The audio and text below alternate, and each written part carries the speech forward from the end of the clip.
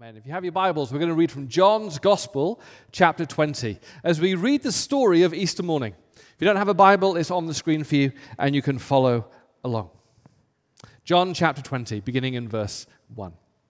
Early on the first day of the week, while it was still dark, Mary Magdalene went to the tomb and saw that the stone had been removed from the entrance. Down to verse 11. Now Mary stood outside the tomb, crying. As she wept, she bent over to look into the tomb and saw two angels in white seated where Jesus' body had been, one at the head and the other at the foot. They asked her, "Woman, why are you crying?" "They have taken away my Lord," she said, "and I don't know where they have put him." At this, she turned around and saw Jesus standing there, but she did not realize that it was Jesus. He asked her, "Woman, why are you crying? Who is it you are looking for?" Thinking he was the gardener, she said, "Sir, if you have carried him away, tell me where you have put him, and I will get him." Jesus said to her, "Mary." She turned toward him and cried out in Aramaic, "Rabboni," which means teacher. And Jesus said, "Do not hold on to me, for I have not yet ascended to the Father. Go instead to my brothers and tell them, I am ascending to my Father and to your Father, to my God and your God." Mary Magdalene went to the disciples with the news, "I have seen the Lord," and she told them that he had said these things to her. I wonder what word you would use to summarize Easter. Maybe it's chocolate, having binged already on the chocolate this morning. Maybe it's bunnies or eggs or something. But for Mary that morning, if you would ask her, she would say hope. Hope. 2020 has been a pretty tough year. On top of all the challenges we normally face, there's been an extra layer of COVID, racial injustice, financial pain, political disillusionment, loneliness, mental health challenges, and on and on and on. And in this darkness, we've been forced to ask the question, where do we place our hope? Is there any hope?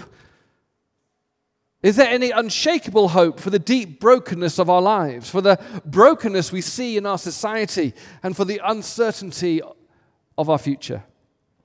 Where do we place our hope? Do we place it in political change or in success, getting the vaccine, becoming wealthy, finding your true love, advances in education and science? Well, of course, all of these are good. But now more than ever, we know that these hopes are not unshakable. They are fragile. They are uncertain. And they often can't promise. They don't deliver on what they promise. Is there an unshakable hope for this world? This is the question that we're forced to ask on Easter. And as Mary comes to the tomb, as she comes to the darkness of despair, thinking all hope is lost, she finds a new hope, a true hope, a certain hope, an unshakable hope in the resurrection of Jesus Christ. The first thing she finds is an unshakable hope for the brokenness of our lives. For the brokenness of our lives, there is hope. See, Mary had a past. She had a traumatic past. It says in Luke's gospel that she was oppressed by demonic forces, 7 of them. She was in society that already overlooked and rejected women, didn't give them any rights, but treated them as property. And on top of that, she was suffering this ongoing psychological and emotional turmoil. She would have been at the lowest rung of the ladder. She was overwhelmed by the brokenness of her past. Like Mary, don't we carry brokenness from our past? Don't we too carry hurts and habits and hang-ups that weigh us down, that seem to never really set us free? I don't know about you, but maybe it's abuse or rejection, regrets, mistakes you've made, or things that have been done to you. John Baker, in his book, Life's Healing Choices, writes this: "Are you all put together? The fact is, many of us are a mess. We're scattered all over the living room floor with no one to put us together and no idea where to begin the process of healing. Each of our lives is tangled up with hurts that haunt our hearts, hang-ups that cause us pain, and habits that mess up our lives. There is not a person in the world who doesn't deal with at least one of these on some level, and many of us struggle with all three." And I don't know about you, but last year it seemed that all of this came to the surface in a fresh way. But the great news of Easter is that God doesn't want us to live with our hurts, hang-ups, and habits, to have this past dominate our future. And on that Easter morning, Mary came to the tomb in the darkness, but found in the darkness the light of an unshakable hope for her life. You see, Jesus had already cast out these spiritual demons that had been plaguing her. The scholars think that the fact that there were 7 means that probably it was an ongoing healing, that Jesus found her in such a difficult state, but committed to her healing, committed to her inclusion, committed to give her significance, committed to giving her a worth and a value that society wasn't. He was committed to healing her. No wonder then that she went to the tomb utterly dejected at 4 a.m. in the morning, thinking that all hope was lost. But then to see that he was alive. And the text says that Jesus goes, "Don't hang on to me," which is obvious then that she'd clung on to him so much. "Now you're never going to leave me again. You're my unshakable hope. You put my life back together. Never leave me."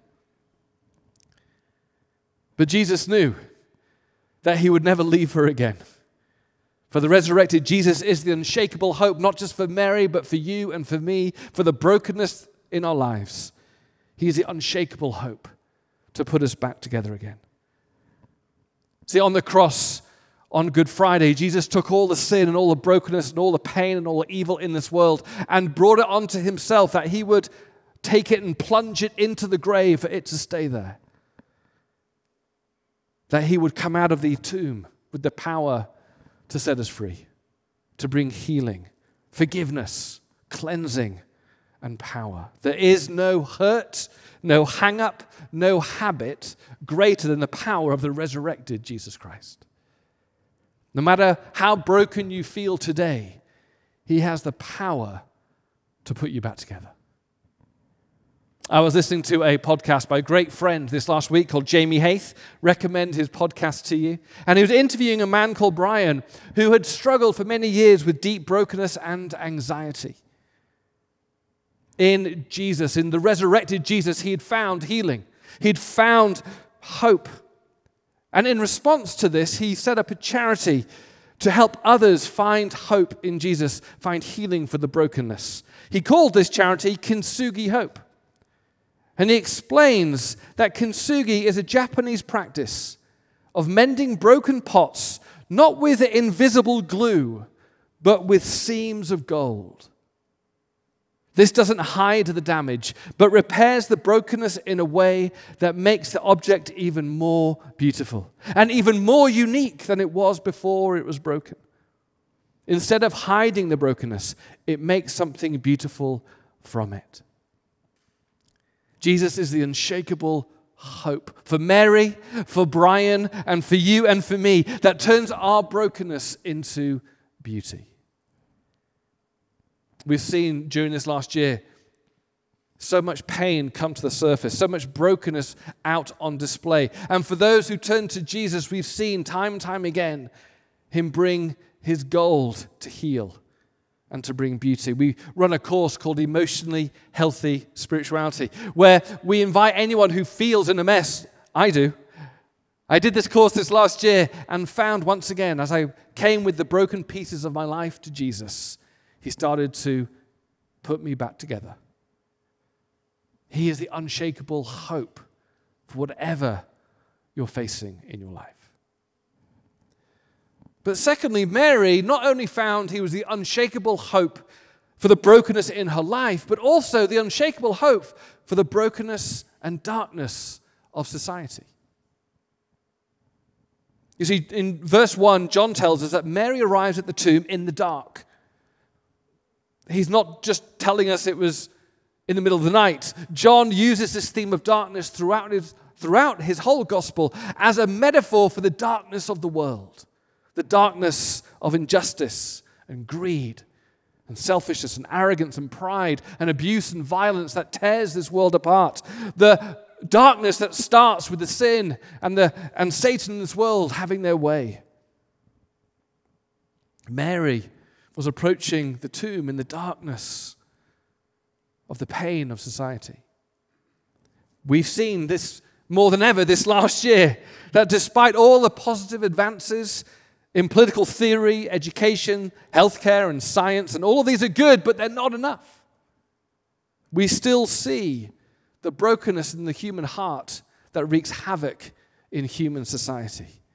We're all still looking for what will truly heal our culture, what will truly heal relationships, what will truly heal our city.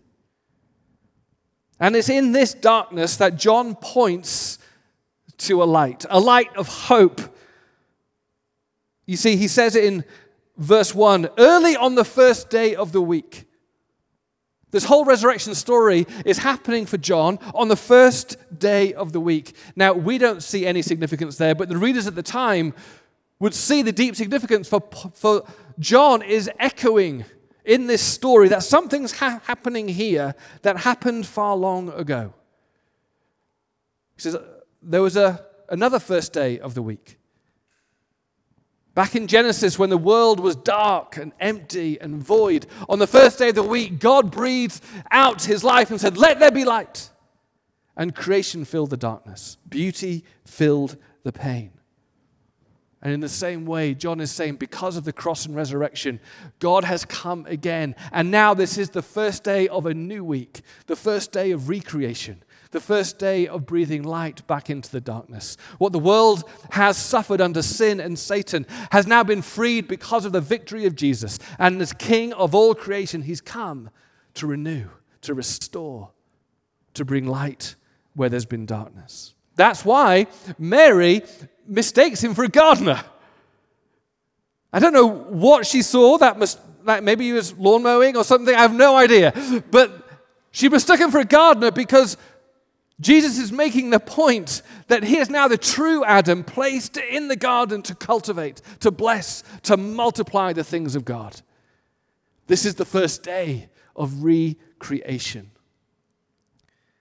See, Jesus is the only one who can transform the human heart, that can dig out the root problems of society. As the gardener, as the divine gardener, as the victorious gardener, he comes into each and everyone's life and roots out the weeds of pain and greed and division and pride and bitterness and anger that so divide us. And he replaces those weeds with the seeds of forgiveness and love and grace and mercy. See, the resurrected Jesus comes to individuals, transforms their hearts that nothing else can do. And transformed hearts transforms lives that transform society. In the year 2000, Lizzie and I were married, and we married in London, and we lived in a suburb of London called Clapham. Now, we loved Clapham because we'd meet up after work, go for a pint, or go out for a meal with our friends. It was an awesome time. But there was a very different group of people meeting in Clapham 250 years before that. They could have just had a pint and gone out for a nice meal, but they'd been captivated by the transforming power of Jesus. They were the wealthy aristocracy of the time. They'd all been to Cambridge together. They'd all found Jesus together. And instead of going to London just to live it up and party and gamble like the rest of their friends, they decided to dedicate their lives to meet every day in a house in Clapham to pray for the renewal of society, to pray that Jesus would bring his light into the darkness. They prayed and committed their lives. Because of what Jesus had done for them, they committed their lives to bringing healing and reform to the penal system, improving the care of mentally ill, the better labor conditions of the factories. And one person in particular in that group was captivated to eradicate a particular evil. And his name was William Wilberforce. And he was committed to the abolition of the great evil of the slave trade. See, William Wilberforce grew up living the life that everyone else did in his social status. He was wealthy, he was privileged, he was in government just because of his heritage. He went to the best schools because of his heritage and started to join all the gambling and drinking clubs of London. But one day he met Jesus, and that transformed his heart. Jesus came in and repaired his heart, took away the sin and the selfishness, and replaced it with his love and grace. And he saw the world differently, and he saw the injustices of the world differently, and he saw the divisions, the racial divisions differently, and committed his life to their abolition. 10 million slaves left Africa for the plantations in the year 1787. And in that year, he put down his first motion in the House of Commons at the age of 27 to abolish the slave trade. It was not a popular cause amongst his friends. But he said this, "So enormous, so dreadful did its wickedness appear, that my own mind was completely made up for abolition. Let the consequences be what they would. I from that time determined I would never rest until I had effected its abolition." His anti-slavery bills were debated in government in 1789, 1791, 1792, 1794, 1796, 1798, and 1799, and they all failed. In 1831, he sent a message to the Anti-Slavery Society in which he said, "Our motto must be perseverance, and ultimately I trust the Almighty God will crown our efforts with success." He did. In 1833, the abolition of slavery bill was passed in government, and 3 days later, Wilberforce died. What is the unshakable hope to heal our society? Transformed lives through Jesus Christ are the only hope to transform society. In the resurrected Jesus, we have the unshakable hope that our world desperately needs. And finally, in the resurrection of Jesus, Mary found an unshakable hope for our future. For our future. Mary approached the tomb in darkness because death is the ultimate darkness. Death is final. Death is irreversible. No one likes to talk about death. It's the last taboo, which is why I was so shocked to find that a teacher one day asked his group of 8-year-old students to write down what they believed about death. And here are their answers. Gilda, age 8, said this: "When you die, they put you in a box and bury you in the ground because you don't look too good." Stephanie, age 9, says, "Doctors help you so you won't die. That is until you pay their bill." Marcia, age 9, "When you die, you don't have to do homework in heaven unless your teacher is there also." And Raymond, age 10, said, "A good doctor can help you so you won't die, but a bad doctor sends you to heaven." It's awkward, isn't it? Because we don't like to talk about death. We do everything possible to put it off or postpone it, but eventually we know we can't prevent it. Liz and I were walking around the farmer's market yesterday, and I saw a book on the shelf that's read the title, "How Not to Die." And I thought, I'm sure they've got some great advice on what to eat and what not, but I think the title is slightly overreaching. They can't deliver. Death is our ultimate enemy. Death is the ultimate darkness. But on Easter morning, when Mary approached the tomb in the dark, she found the light of eternal life in Jesus Christ. Because Jesus is alive. There is now an unshakable hope that death is not the end. I know that everyone likes to think and likes to wish that there is life after death, but there's no evidence for it. It's just hopeful thinking until the historical resurrection of Jesus Christ comes along and he bursts out of the bowels of death and proclaims that he is life and life eternal. Tim Keller wrote this. He said, "Think about the power of death for a minute. Think about it. Nothing can stop death. No human being can stop death.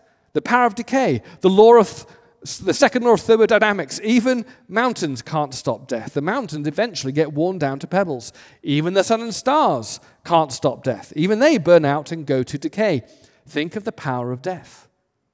Yet someone came who overmatched death.